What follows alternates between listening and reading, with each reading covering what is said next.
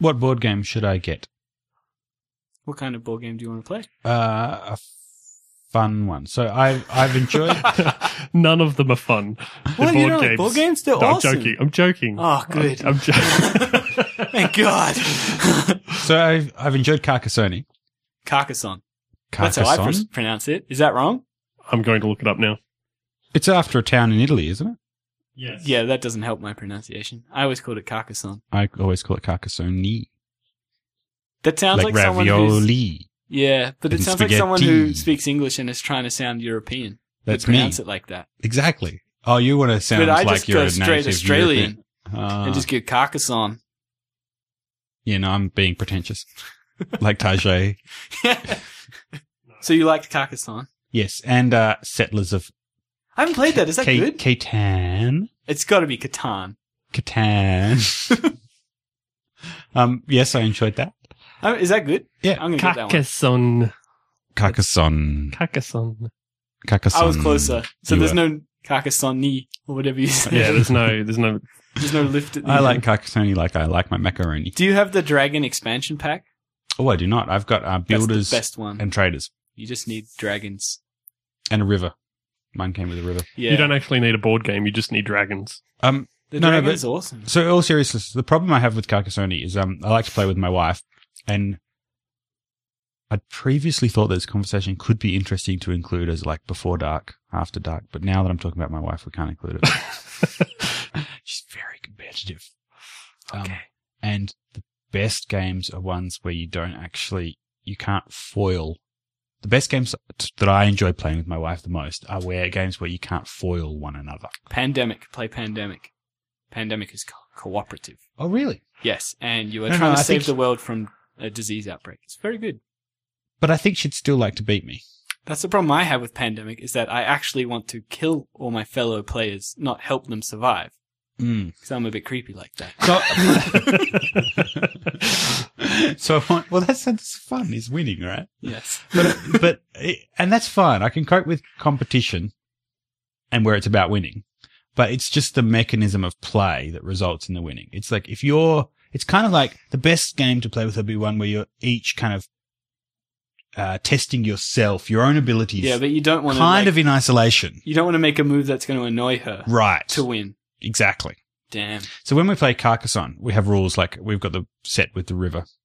And the rule is that once we've established who's building on which side of the river, that's it. So we've got our own little zones.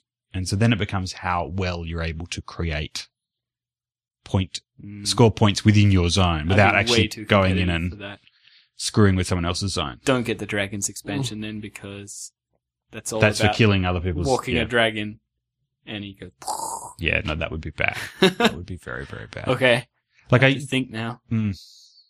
So like a competitive game that's more about, so Scrabble's good. Right. But although you can still block, you can still say, I can't use that triple because I can't use it, but I'm going to use something really screwy right next to it so that you can't use it. I just make up words. What I think you need to do is just learn some strategy. learn how to do strategy. I got a mate who loves board games and loves strategy games, and it's impossible to beat the guy. And it's both frustrating and kind of inspiring at the same time. Because I always want to beat him, but I can never do it. I think I've beat him once, and I won't ever let him forget it. I had played chess with a guy like that. Yeah, he was German, and apparently Germans don't do anything except for play chess. It's like the national sport. But having a good sense of strategy will always help you in any board game that you play, because pretty much every board game involves strategy of some sort. Risk, Monopoly, Carcassonne. But in all seriousness, what would you recommend for someone like Settlers of Catan? You should play Settlers of Catan if you like Carcassonne. I will. You could try Dominion. It's not a board game, it's a card game. But that's sort of like strategy, and it doesn't involve too much trying to destroy the other player. It's more about your own. There was kind of a role-playing type game that I remember playing with my groomsmen on the night before my wedding. I can't remember what it's called, but I can find out. It's starting to sound real. It's game. No, it's I like remember much. it was about like it. It's all a bit hazy. it was kind of like World of Warcrafty type game Right. where we have all these little figures and stuff, and it was relatively complex. like Dungeons, And and you're trying to like you've got to beat the other players, but you're mostly playing against the board as opposed to against each other. You like there is some of that involved. Like you can kind of strategize ways of getting them into trouble. I think there's like cards that you use against them and stuff, but as a general rule, it's mostly against the board. So maybe that's the game that you'd be interested in. I think I should just go to. There's a good game shop in Civic where they know their stuff. Mhm. I could go and ask Oh, it for a is good. recommendation. I'll text my mate and ask him. So we have follow-up feedback, FU, whatever you want to call it. FB, FU. Do you not FB like doesn't Facebook? really have the That's what same. that sounded like. It did sound like FB doesn't really have the same. Cachet. What? Cachet? Okay. You're having a terrible day of pronouncing words. What is? What? I don't even know what word you're trying to say. I'm trying to say, when there are certain words, if you say it, it conveys this sense of style and magnitude and importance. And I believe the word is cachet. I'm not going to look that up. Cachet. I'm looking that up now. You go look up. I'm going to You take look your up word the for it. FU, and I'm going to look up the cachet. I'm looking that at the comes with FU. FU. I'll let it sound. Cachet. A seal used especially as a mark of official approval. Oh, okay, I take that back. And there's an alternative, or a characteristic feature or quality conferring prestige. Well, I learnt a new word. Pronunciation. I can never read those No, not pronunciation gonna. I guides. was just going to show it to you. Give it a try. Oh, it's got this thing. It's got this thing I can tap on. Cachet. There you go. You win, Jake. Okay. I know the words. Indeed. So, feedback, follow up, whatever you want to call it. This comes from Arby Beckett. There you go. That's what I'm going It didn't to. That's how I'm sound going to that work it. Yeah. It's first name is ABHI. Yeah. So Arby Beckett. They have a question about games programming. How can I learn OpenGL ES? I have a cool project that died because I couldn't get drawing to work fast enough in Cold Graphics. Everything I found either assumed you knew OpenGL already before learning OpenGL ES, and even simple Hello World examples didn't work for me on iOS. So, what's a good way to learn OpenGL? That's a fantastic question. I share that question because I've also attempted to learn OpenGL on iOS and failed. I found a few tutorials. I could get Hello World to work. I could get a triangle and a circle and a square on the screen. But in my case, I was trying to draw a diagram of some cubes, rectangular prisms arranged of different colors in different arrangements. And that seemed that the OpenGL knowledge required to do that was going to take me so long to learn that I bailed and just used Core Graphics, a 3D transform of layers, and kind of faked it, and that worked fine. But I would like to know how to learn OpenGL too. I'm looking at you, Ben, because I think you know. Oh, well, I know enough to do what you just said. I could draw layers of cubes, and that would be about the extent of my OpenGL knowledge as well. So how did you get that far in your knowledge? Where did you start? Yeah, so what I would suggest is to finish your project is do what we were talking about last week and use a pre-made engine, because it's going to take you so long to learn enough OpenGL to be able to make a proper game. And I don't think it's worth it myself, but some people like that stuff. We talked about that last week. But what you got to watch out for is OpenGL and OpenGL ES are different. So ES is the one for mobile devices. Right. And what are we up to? When I was looking to learn, I was trying to learn OpenGL ES 2.0. Correct. So what are we up to now? ES, I think, is up to 4.0. iPhone or iOS is up to 2.0. So that might be why your Hello World didn't work, because they're not compatible with each other at all. Right. And I believe Android just came out saying they're up to 3.0. Am I? Yeah, Android's ahead. There you go. I only know 2.0 stuff and a tiny bit of 1.0, but that's probably useless now. So 2.0 uses a lot more shaders, which means those things are a nightmare. So that's GPU code rather than CPU code. Very hard to debug, which is, again, I don't think it's worth all this effort. But yeah, the way I learned was just Googling, and I did a few tutorials.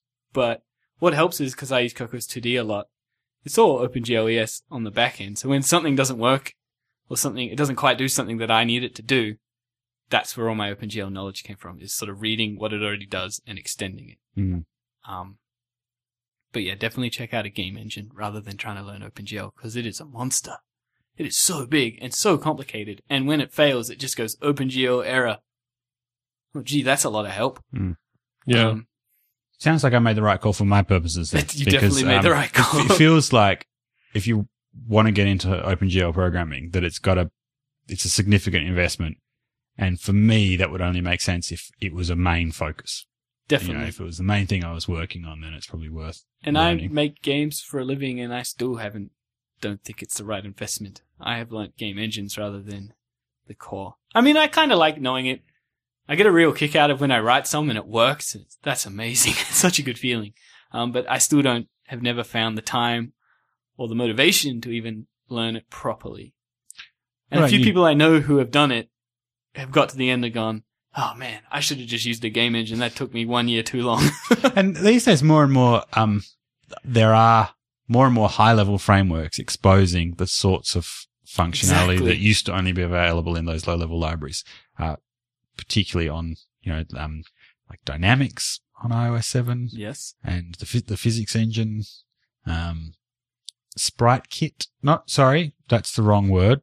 I meant Jake Scene accidentally kit. James accidentally he's Scene accidentally kit, making references to I accidentally said Voldemort. I mean, My ears. SceneKit, which prior to DubDub, I had made a prediction that I thought maybe this year would see SceneKit come to I iOS. think a lot of people thought that.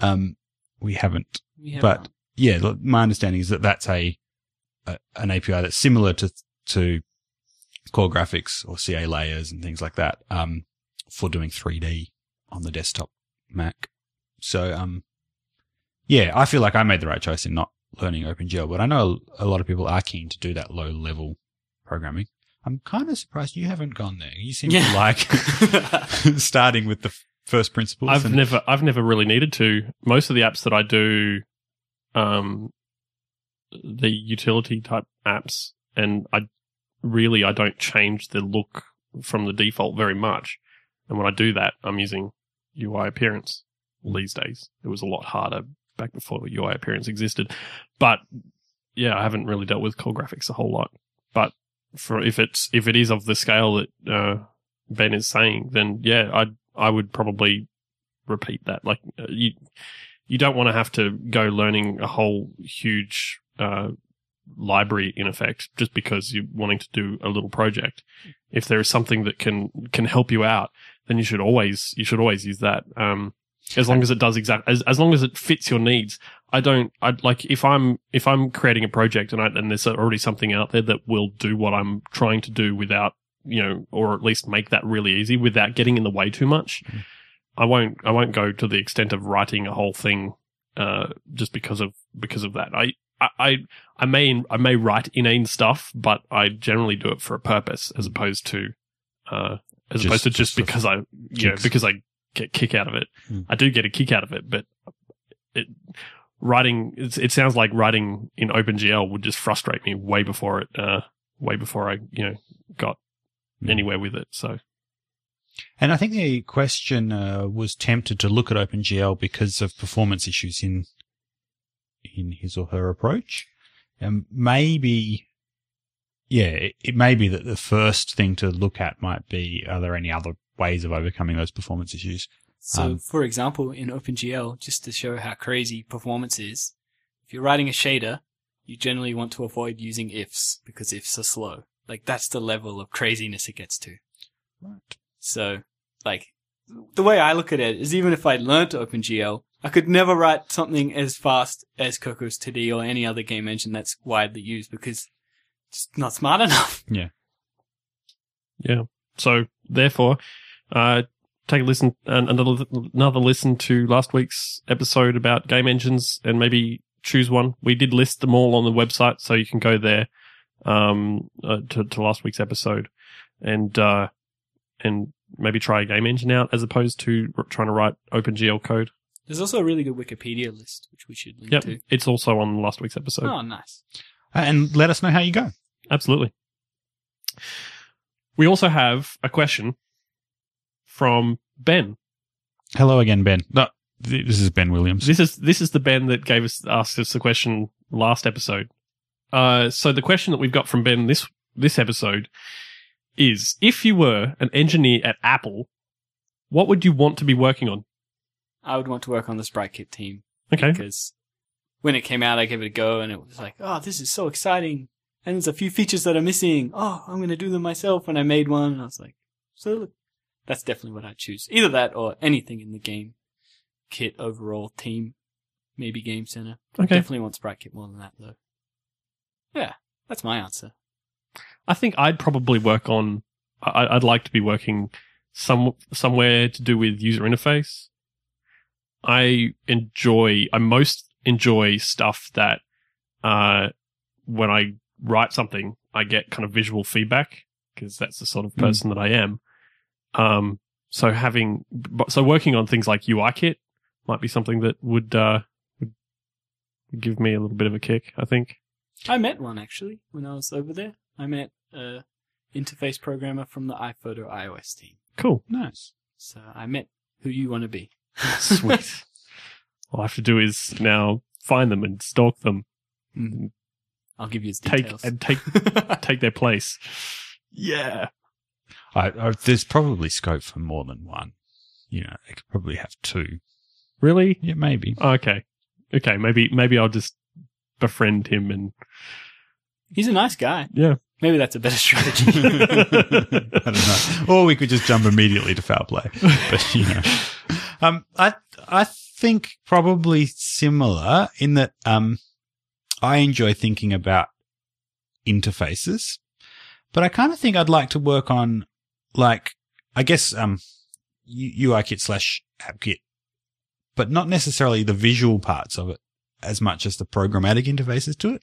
I kind of, the few times I've like with iView, I wrote a little library to encapsulate some of its functionality that could be used in other ABC apps. And I really enjoyed that process of designing the API and thinking about how other developers would consume it. And, you know, I quite enjoy that side of this industry generally. Is the great thing about software is, you know, it's a process of identifying a problem or a need and thinking about creative ways to come up with something to help address that problem.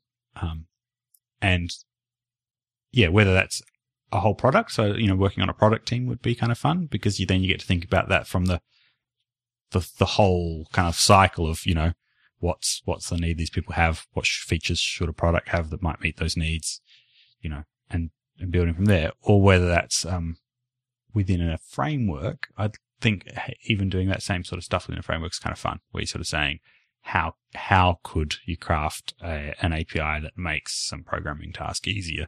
Yep. And thinking about how would people use it. And yeah. So I've heard Apple actually do have a team for that. There you go. I'm not sure what exactly they do, but it's kind of like, so the guys who work in, say, the UI kit team, or even lower, the navigation controller team or something, will sort of write the methods they think would be useful, and then it goes to this API design team who go and sort of name them nicely and say, But like, we need access to this. And I've logged a radar about things like naming methods. It drives me nuts that there are methods in iOS called button clicked at. Is there? Yeah, there is. There's a gazillion. There's man, I have dozens complaints like of that, but yours is instances better. where there are a bunch of badly named methods and stuff. See, and it's obviously come it's from. And interesting. especially now with iOS 7, there's stuff like border button stuff, and there's no border buttons anymore. They're all They admitted that in one of the talks. Yeah. They even called it the horribly misnamed UI bordered button or whatever. Oh, it is. it was a terrible idea to name it that sort of stuff anyway, because it would have using visual identifiers in a name of a method where the visual identifier could possibly change in the future. But I struggle to abstract things. Like even when I'm naming stuff myself, like I think we talked previously about categories, and one of the things I use categories for is coming up with colors, adding a category to UI color to return a color that's significant for the app I'm working on. Yeah. I always struggle to find semantic names for the color that don't relate to its visual look. Like I end up having highlight color or low light color or, but I ended up sneaking things in there like bright highlight color or dark low light color, or because I need to then differentiate.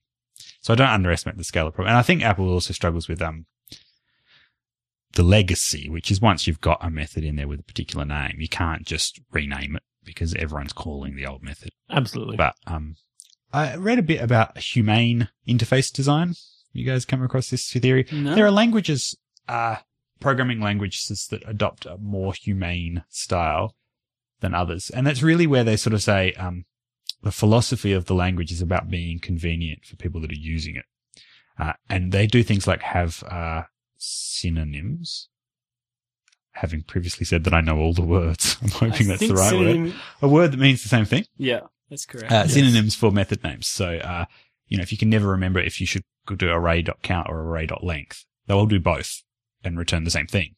And so it's all about providing a easy to use and understand interface to the language, and less about worrying about the kind of other concerns of duplication and things like that. And I quite like those theories of thinking about how you make use of programmatic interfaces, and making sure you make it as easy to use as possible. Probably, but I don't know if I'd personally go to the extent of having multiple things that do the same thing. Do you have an example of a language that does that? Was there one in there? Ruby? I want to say Ruby. I can't remember. I'm struggling. You could do that with Ruby. I don't know if it comes out of the box like that. Because Ruby's got method missing, doesn't it? So you can use that. Objective-C's got a similar. You can intercept a message you can write a method to respond when you pass a message to a class for which there's no... Really? Yeah. Did not know that.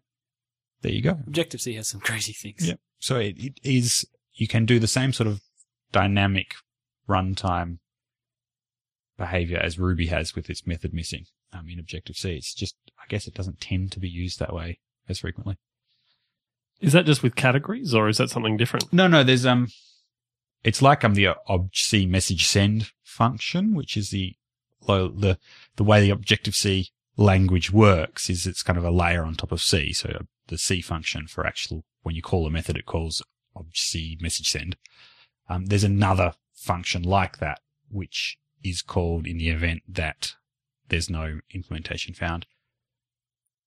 Or it could even just be an Objective-C one. I honestly can't remember. But you get an opportunity as a developer to write an implementation of a single method and have it take responsibility for all instances where your class has received a message that it doesn't know what to do with. Okay, so that sounds like it's not category-based. Although categories are very It's not a similar. category. It's either an Objective-C method or a C function okay. that you can do, and that will get called in the event that a message has been received by your class. That I guess most people just write categories when there's a method missing on a class. No, this is more for runtime dynamism. So, for example, I think this is how Ruby does things like with Ruby on Rails, the model layer.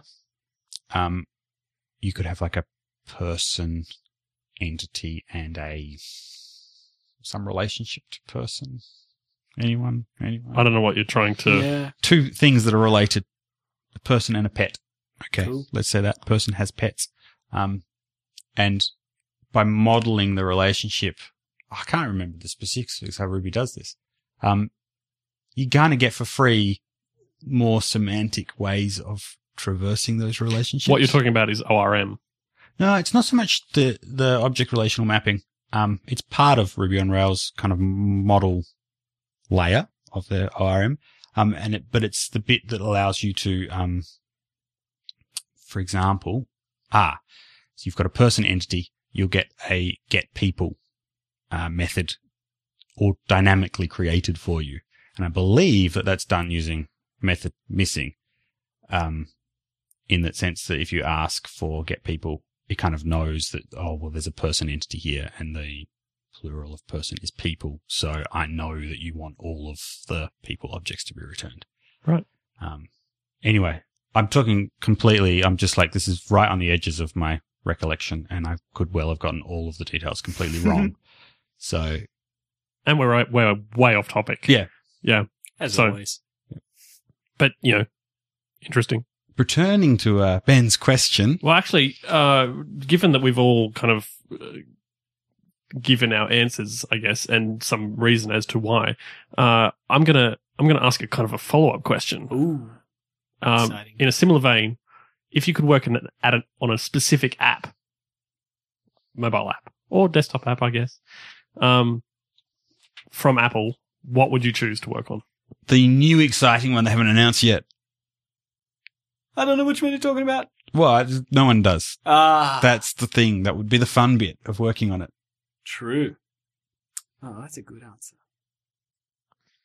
No, I quite like, lately I've been really enjoying working on apps where they're interacting with things beyond the device in interesting ways.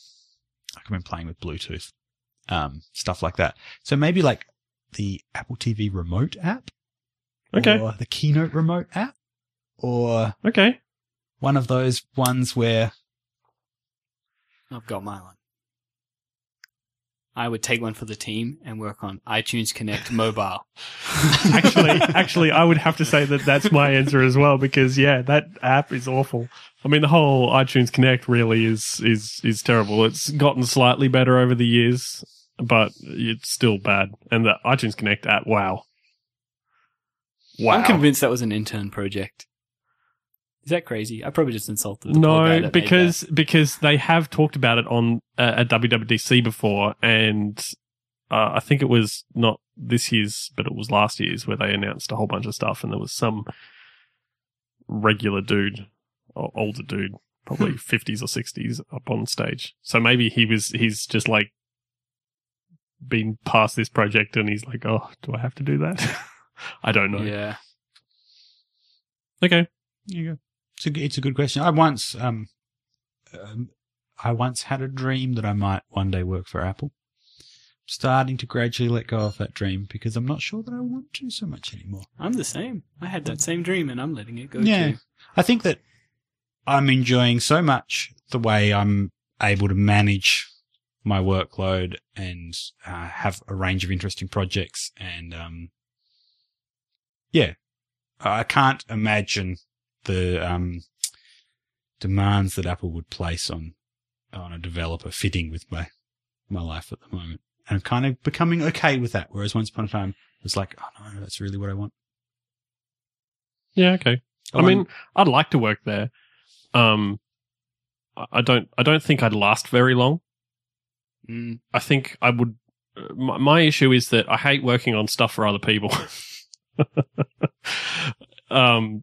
I like to work on things where I have control over the whole thing, and that does not sound like Apple. So what about that's not Apple? What at about all. Google with their 20% projects and things like that? Well, maybe you could. Maybe I could. I would. Hang on, no, I think you need a PhD. I would be. Yeah, that's the problem. Well, they pay based on degree level, so most. I thought like PhD was the entry point. No, you don't have to have one. All right. You don't even have to have a degree. But I'd get you paid get very little then. Some bonus depending on degree level. I'd probably do really well in like a position where I could tell other people what and I had control over a particular area. Right. Yeah. I'd do really well at that because that's the sort of person that I am. But saying that, those guys at Apple work Sunday nights because they have Monday morning meeting. That sounds horrible. I wouldn't want to do that. Yeah. I don't think I could. I don't think I could live up to Apple's expectations. So I have no preconceptions that I'll ever work there. But I think that's where I got to as well. And Yeah. it's things like living in America. I'd like to live in America. I'd like to working try. I'd like to do that for a while. ridiculous hours. But yeah, I don't know that I'd get the hours thing, and I definitely couldn't just work on things where I'm being told what to do all the time. Having said all of this, I think we're making a lot of assumptions about what it would actually be like. Yeah, it's true. Definitely. That's true. I'd love to have a chat with like guy that you met as well and just find out more about what the reality is like. I know a few people that do work there and have heard some stories. Yeah. Thank you for the question. Yes. Well, thank you for the question, Ben. Thank you for your question, Jelly. No worries. And thank you for to Our Arby? previous questioner. our previous question, Arby. Arby. Hey, we also had some follow-up. We had. I think right. Okay. last time we spoke, we were in a serious competition to see, we'd each submitted apps to the App Store, Right. and we were going to see who's got approved Yes. first. So the last couple episodes we've talked about, and this is really crazy because by the time, by the last episode, everybody had submitted their apps again for approval, and the episode before that, we were talking about how we were very close to doing so. Right. Having said that, by the time the last episode aired, my app was already out for There you go. several days. And I think mine was approved the day after yours was. Yes, I was the first one. You were Therefore, I first. was the winner. Because I got rejected again. Again. Again. But, wait. So the first time I got rejected, I appealed because they were like, as you probably remember, your app is too simple. All it does is display the weather. And Yep, you're like, and no, we- it's not. and we That's talked about all that. it needs to do. It's simple. It's not too simple. But okay, so they replied with, how about you add some features like being able to save weather and save your favorite airports or something like that. Yeah. And so I added, just as a trial, the exact two features they asked for, resubmitted, and got rejected for this time. We found that your app only displays the weather, allows saving of airports. And that's right, it was sharing data and sharing. And so all I did was copy paste their last response in and said, these were your suggested features, blah. I added those. And then magically an hour later, without any more correspondence, I was magically approved. There you go. That's nice. Nice. So you can sort of appeal and it sort of works. Yeah. Well, So that was cool. I mean, and this is something that we were talking about last episode, because we were talking about how to deal with the rejection on the App Store and how to deal with the review process. And it was pretty resounding that we don't suggest playing tricks on Apple and trying to play the system.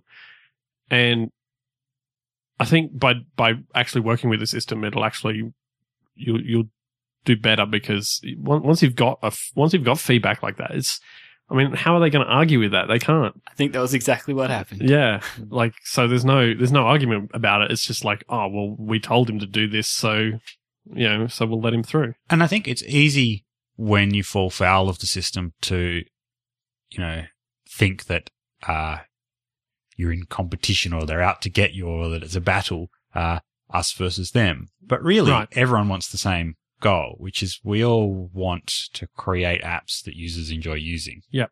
And really, I think Apple have good motives and motivations for having their review processes. Absolutely. It's just frustrating when those processes kind of get in the way. I think the frustrating part of it is the lack of transparency in it. They're getting better. At They're that. getting better. I at remember that. back when there was no kind of rules of the road, Yeah, and then they published. Is it actually called the rules of the road? it's I think it something is. like that. Yeah, or or developer guidelines or something like that. I actually think they used the phrase rules of the road. I don't know. They We'll have to used the phrase "rules look of it the up road." and see. We'll put a link in the show notes because there is this document that I found incredibly refreshing. That was written in really informal language that sort of said, here's a little bit of information about how we weigh up which apps to approve and which apps to It was reject. it's basically a list of things that you can and can't do in order if you want to get approved by Apple. Stuff like don't use you can't use other purchase systems like purchase systems other than in-app purchase to buy things that are going to get used in your app.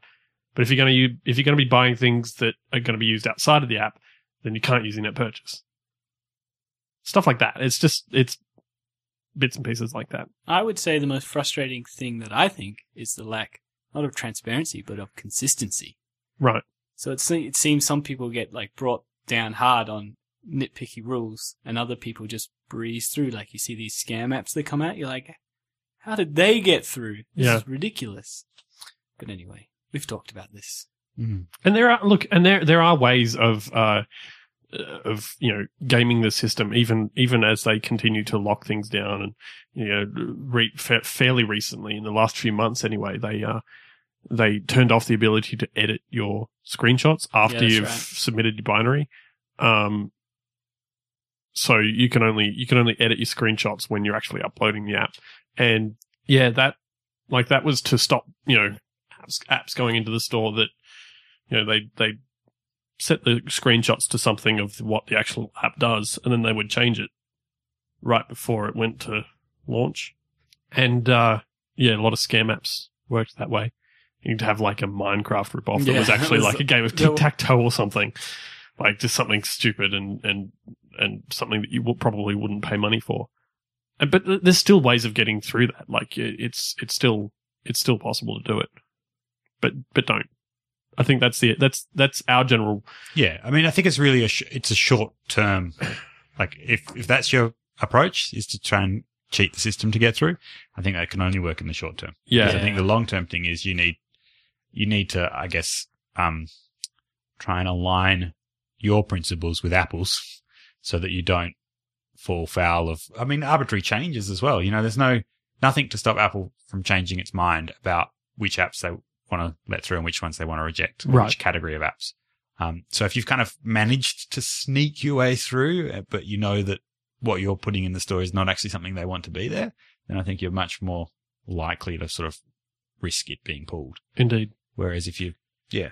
And I think the important thing to remember in all of this is that Apple's not against you.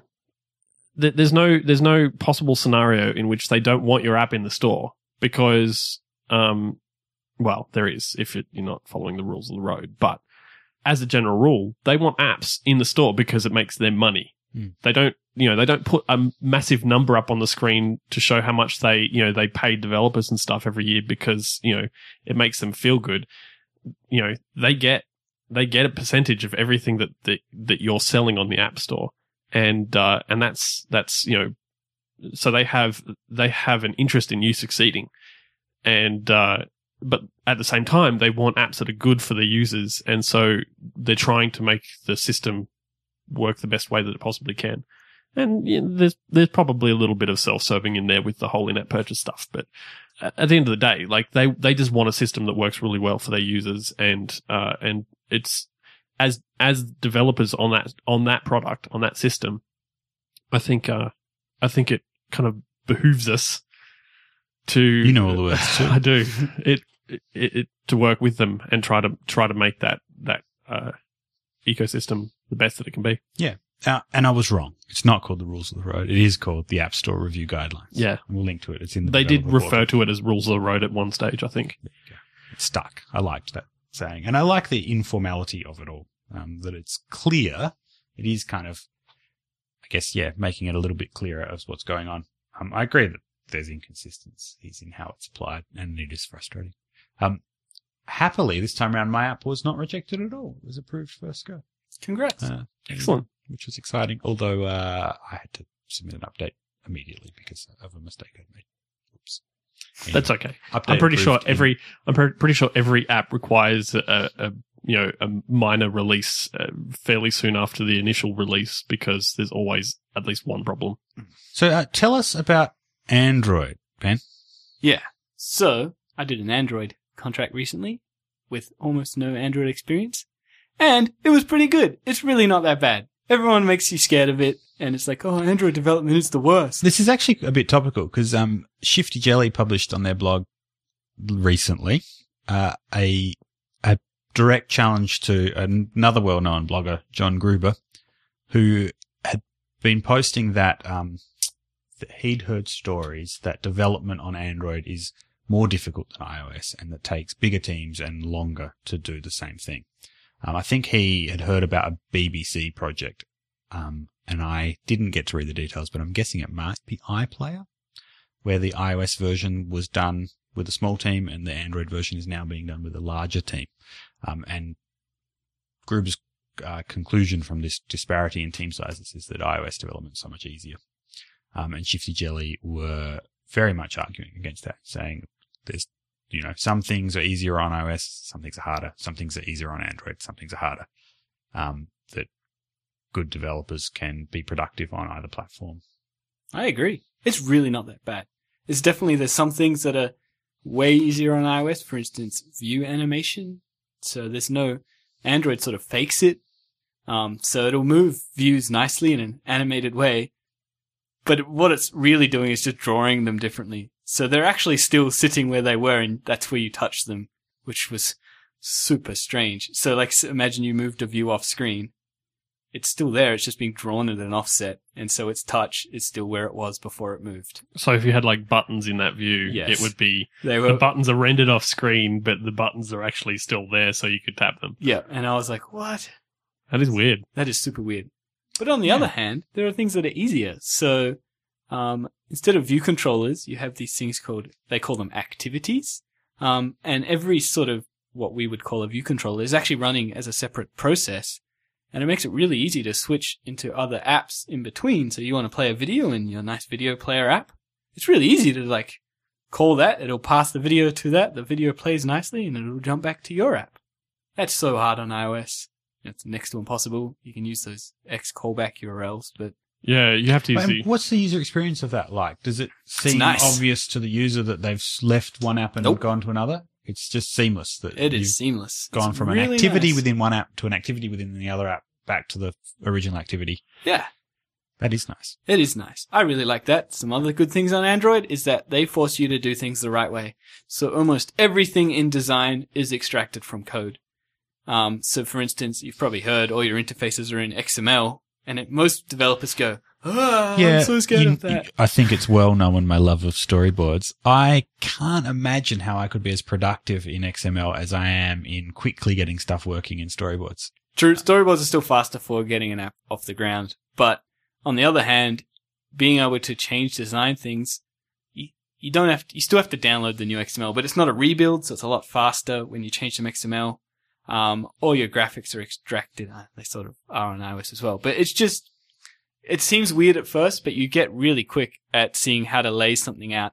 And because, like everyone always says, there's so many screen sizes on Android you have to worry about.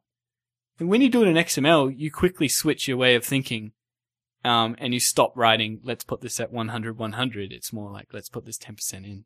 Right, yeah. Things like that.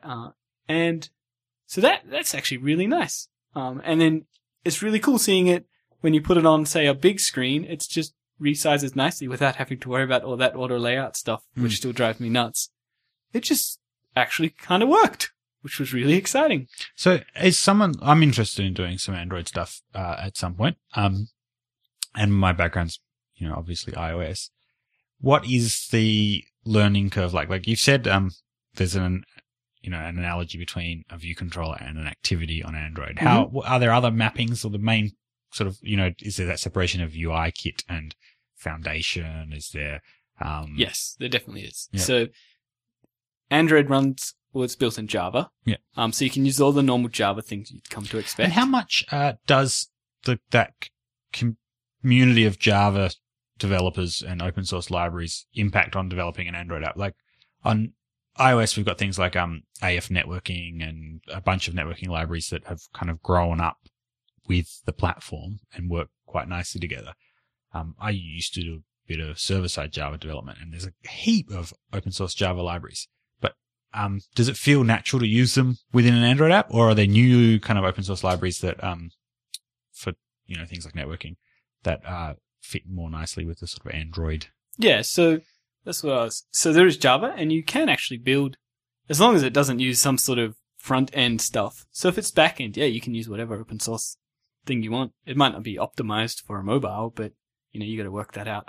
But Google also provides Android libraries as well, which have a lot of really useful, not just stuff to do with drawing stuff on the screen, but common tasks that you do as a mobile developer, like parsing XML or things like that aren't in, say, just native Java. Mm-hmm. One really good one which I liked, so if anyone on the iOS world has ever used NS Coding, which is a great and easy just to serialize small classes. Basically what you do is you have a coder, an encoder and a decoder.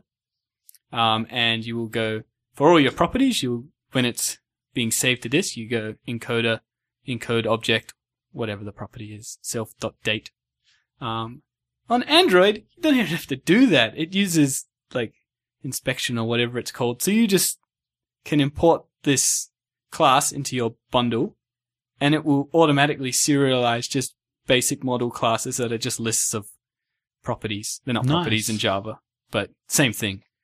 Without all of that list of all my properties that seems super repetitive. Yeah. Actually, there's something similar for Objective-C. It's an there is. It's an open source one, right? It's from GitHub. There's a GitHub, I think it is, a GitHub library, like the people that do the GitHub Mac apps and whatnot have released an open source library for doing a simple model layer within like your domain objects in your iOS development. And it has things like built-in support for NS coding. Yeah, because other sort of things you end up having to write yourself. You could definitely do it in Objective-C. It's got all the runtime inspection you need for it. But Java does seem to make, like, it's a kind of culture of the language to make heavier use of reflection to sort of figure out stuff about the class and do stuff with it. That sounds cool.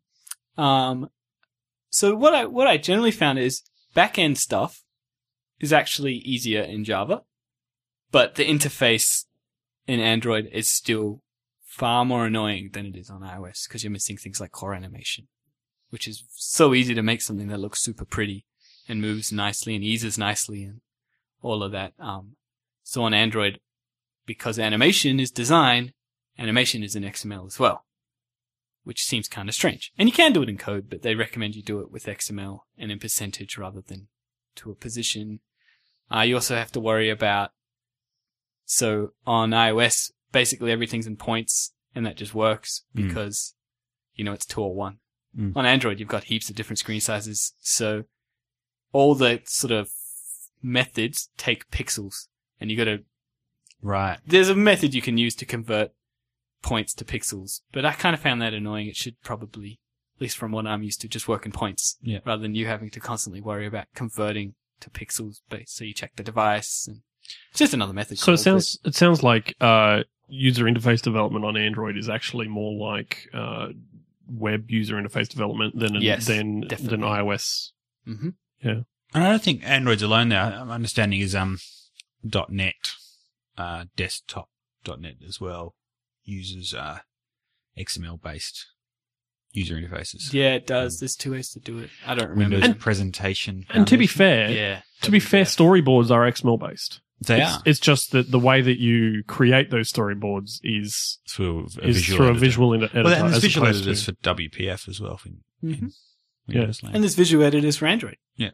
Yeah. So I used IntelliJ and I thought it was pretty good. So I think that it's not something that's terribly different. It's just that the way that the only real way that you edit storyboards, nobody edits storyboards in plain XML.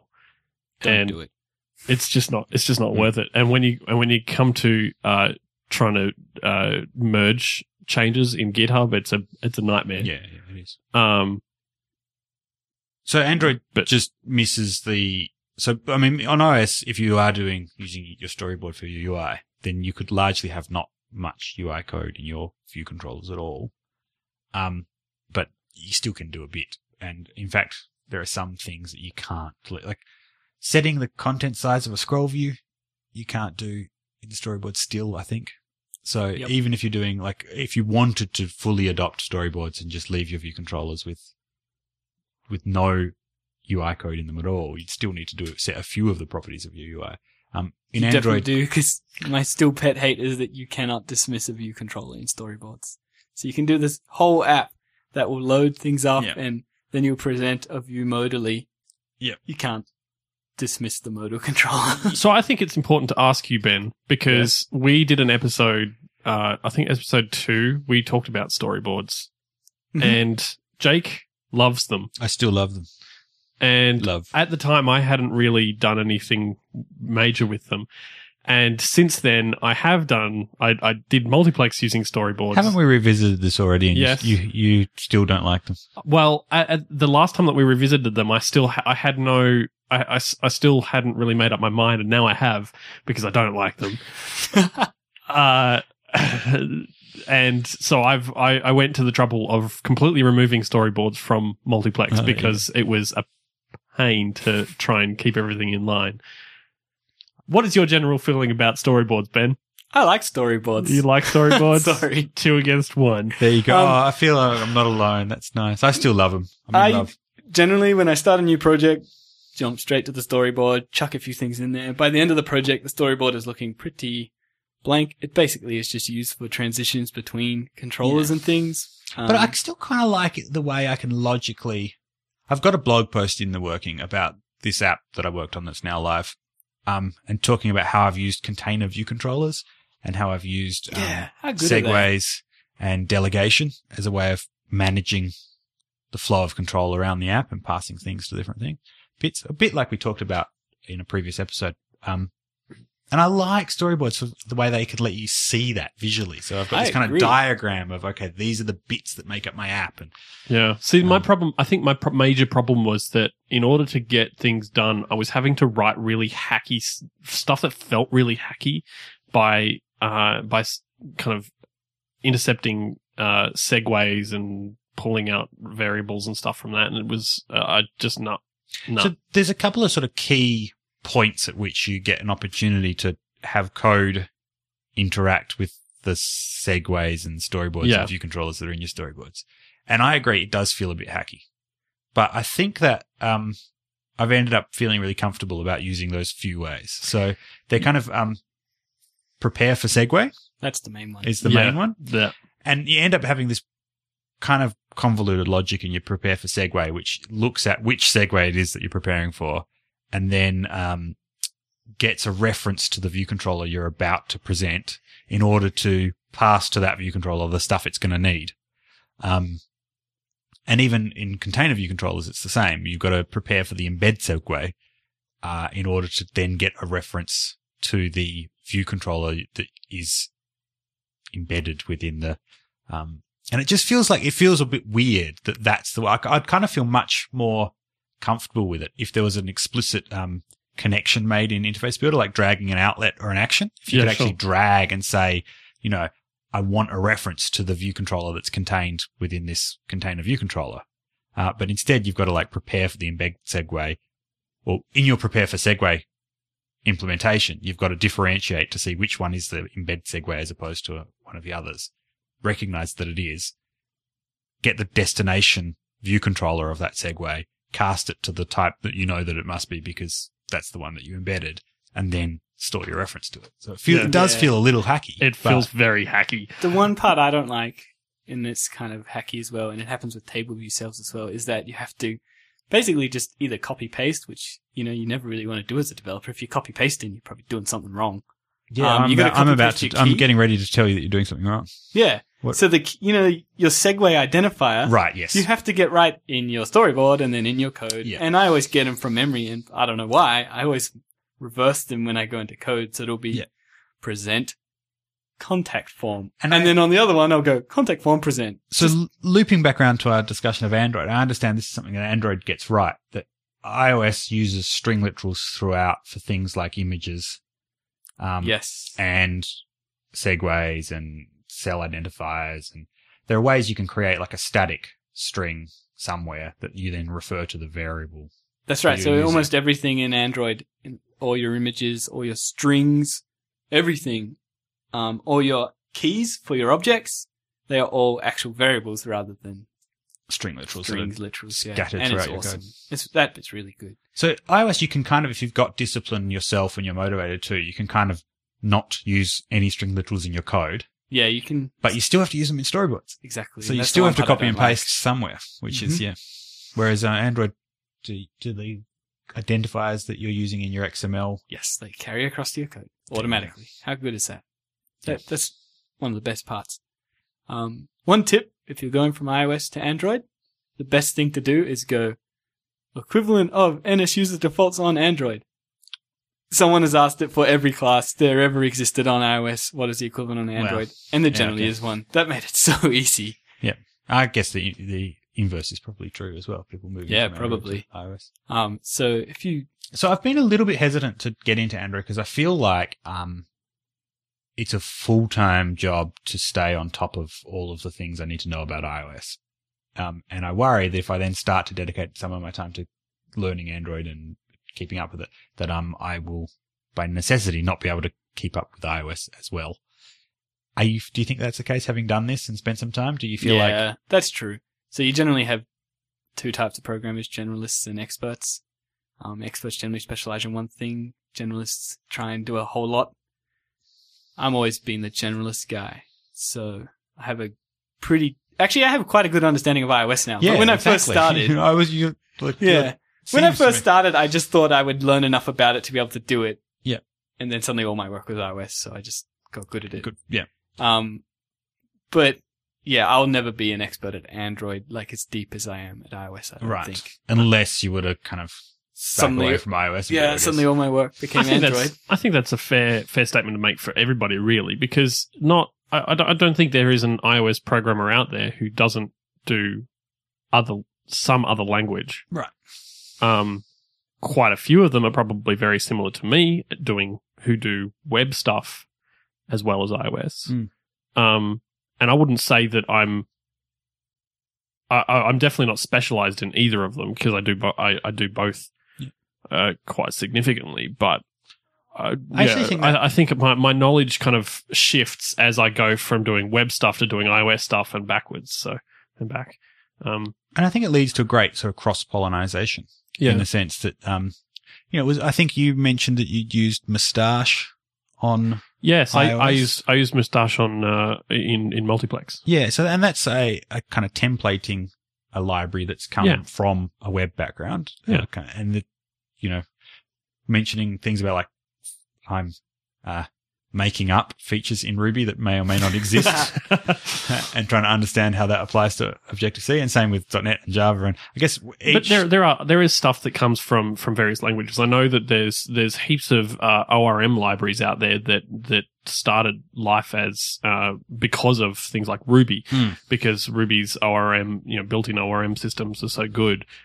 So many libraries exist now to try and replicate that with things like Core Data and PHP and all sorts of all the different languages, because everybody's got their own way of working, and so people like to port it across and do things with it. So I struggle with this balancing personally in terms of how much to expose myself to different technologies in order to learn interesting new techniques that I could then apply in the other technologies I use, and when I feel like I'm spreading myself too thin across too many. So I still don't know how far I'll get into Android. I'm certainly going to need to have some involvement, because these days, whilst everyone's got their favorite platform for developing for, there's a huge group of people who want to create mobile apps where they want the largest pool of users to be able to use them. Government is a good example of that. They've got to provide services to everyone. Not everyone has the same platform device. So being able to cater to the kind of largest platforms out there, I think, is a necessity. And I think it also comes down to making sure that in your particular instance where you're doing a lot of client work, which is very significantly focused on government. We're in Canberra. That's basically all there is here. I think the same applies to big enterprises as well, in the sense that if your mobile app is a companion to the service that you offer. So if a bank, for example, you offer a banking service, and these days if you offer a banking service, you need to offer a mobile way of doing that. You can't just say, our banking service is only available to customers who have this brand phone. You've got to, unless they're going to give you that phone, which I don't think banks are going to do that. Right. So it's kind of, there's a similar, I guess there's if your business is focused on a mobile software experience, then you could have the luxury of saying, I want that experience to be on this platform. Yeah. But if your business is around anything beyond just a mobile experience, if it's about services that, banking, telecommunication, transport, whatever. E-tax. E-tax, right. Yep. And you're using mobile as a way of kind of, helping your customers interact with you or whatever. Then I think you do need to look at, Yeah, more than one I think it comes down to resources and whether or not it's actually going to make a difference. In the case of progressions, I make enough of progressions every couple of months to pad my bank account a little bit. I don't think I could, I definitely couldn't live off of the money that I make from it. It's not as popular as some of the mobile apps that are out there. It's actually exceedingly rare to find developers who are able to live off the proceeds from the sale of their apps. I made $25 from mine so far. Thinking of retiring. Thank you. But I think when it comes down to it, it's a matter of whether or not you think the time and effort that you're going to put into learning another platform, and then also spending the time developing it, whether or not that would be worthwhile. To be perfectly honest, the amount of money that I've made on progressions for iOS is not worth the time that I've actually put into it. I've put way more time into it than I've actually been paid for.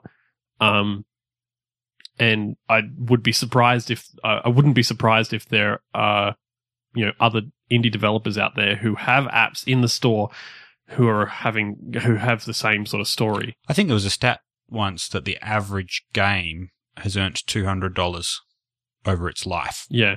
Which just means that obviously that number's got a few games making an enormous amount and a lot of games making very little, and then, somewhere in the middle for most people.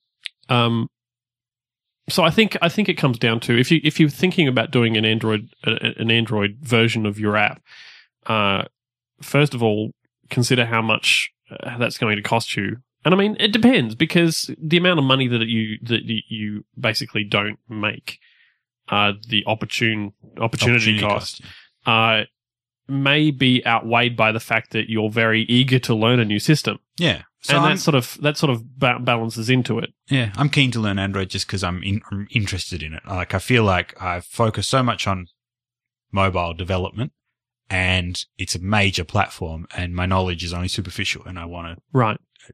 I'd like to know more about how Android approaches things. Whereas I never want to learn Java ever. Java's not that bad.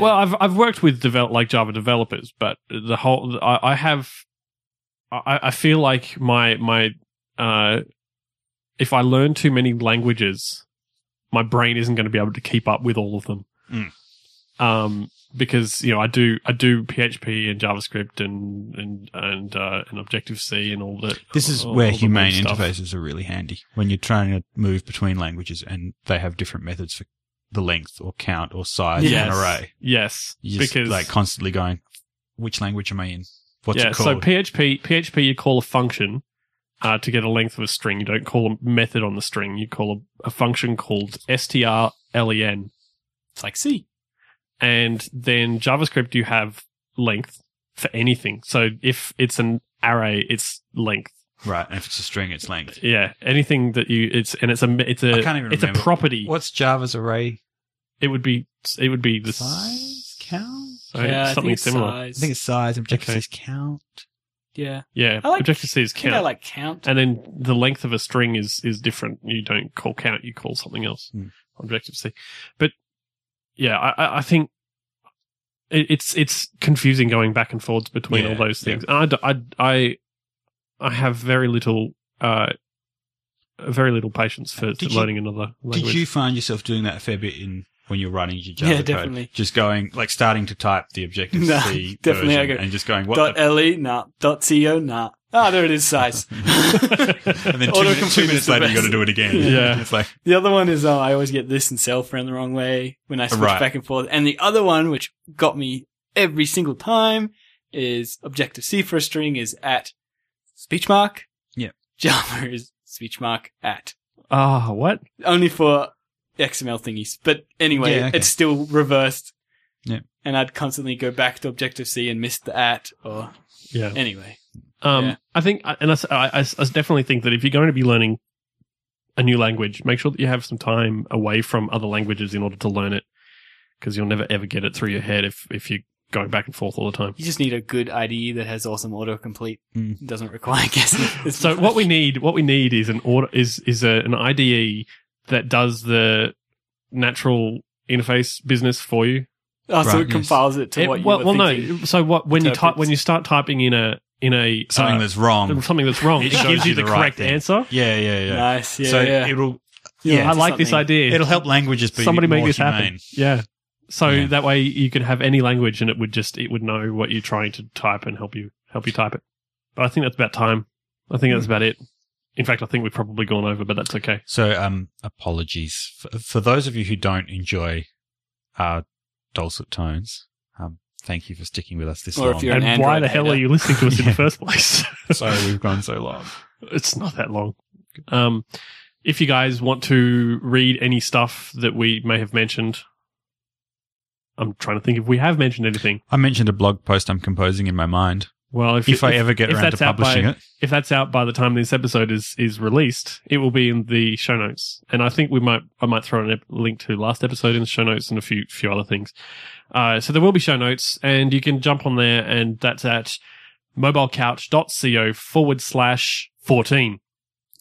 If you would like to get in touch with us, you can do that. We have a contact page which sends us an email. That's mobilecouch.co/contact. We'd love it if you would jump on iTunes and give us a rating. You guys are so amazing. All our ratings are like, they make me feel good on the inside. Just here, kind of around, pointing at my heart area. I was going to say we're on radio. Yeah. It saves me from having a bad day sometimes. So, we'd love it if you jump on iTunes and leave us a review, hopefully good ones. Otherwise, if you have problems with us, you should email us. Because that's what we suggest. If you'd like to talk to any of us individually, if you want to ask Ben any questions about game development, Life, motivation, I don't know, anything. you can contact him on Twitter or app.net at Ben Trengrove, BenTrengrove. Jake, on the other hand, is on app.net and Twitter as well, under J McMullin, JMacMullin. And I'm on Twitter as Jelly Bean Soup and app.net as Jelly, because I don't have any bean soup. I don't know. I don't know where I was going with that. Just cracked it. And with that, we'll see you next time. We'll see you next time. Bye. Bye.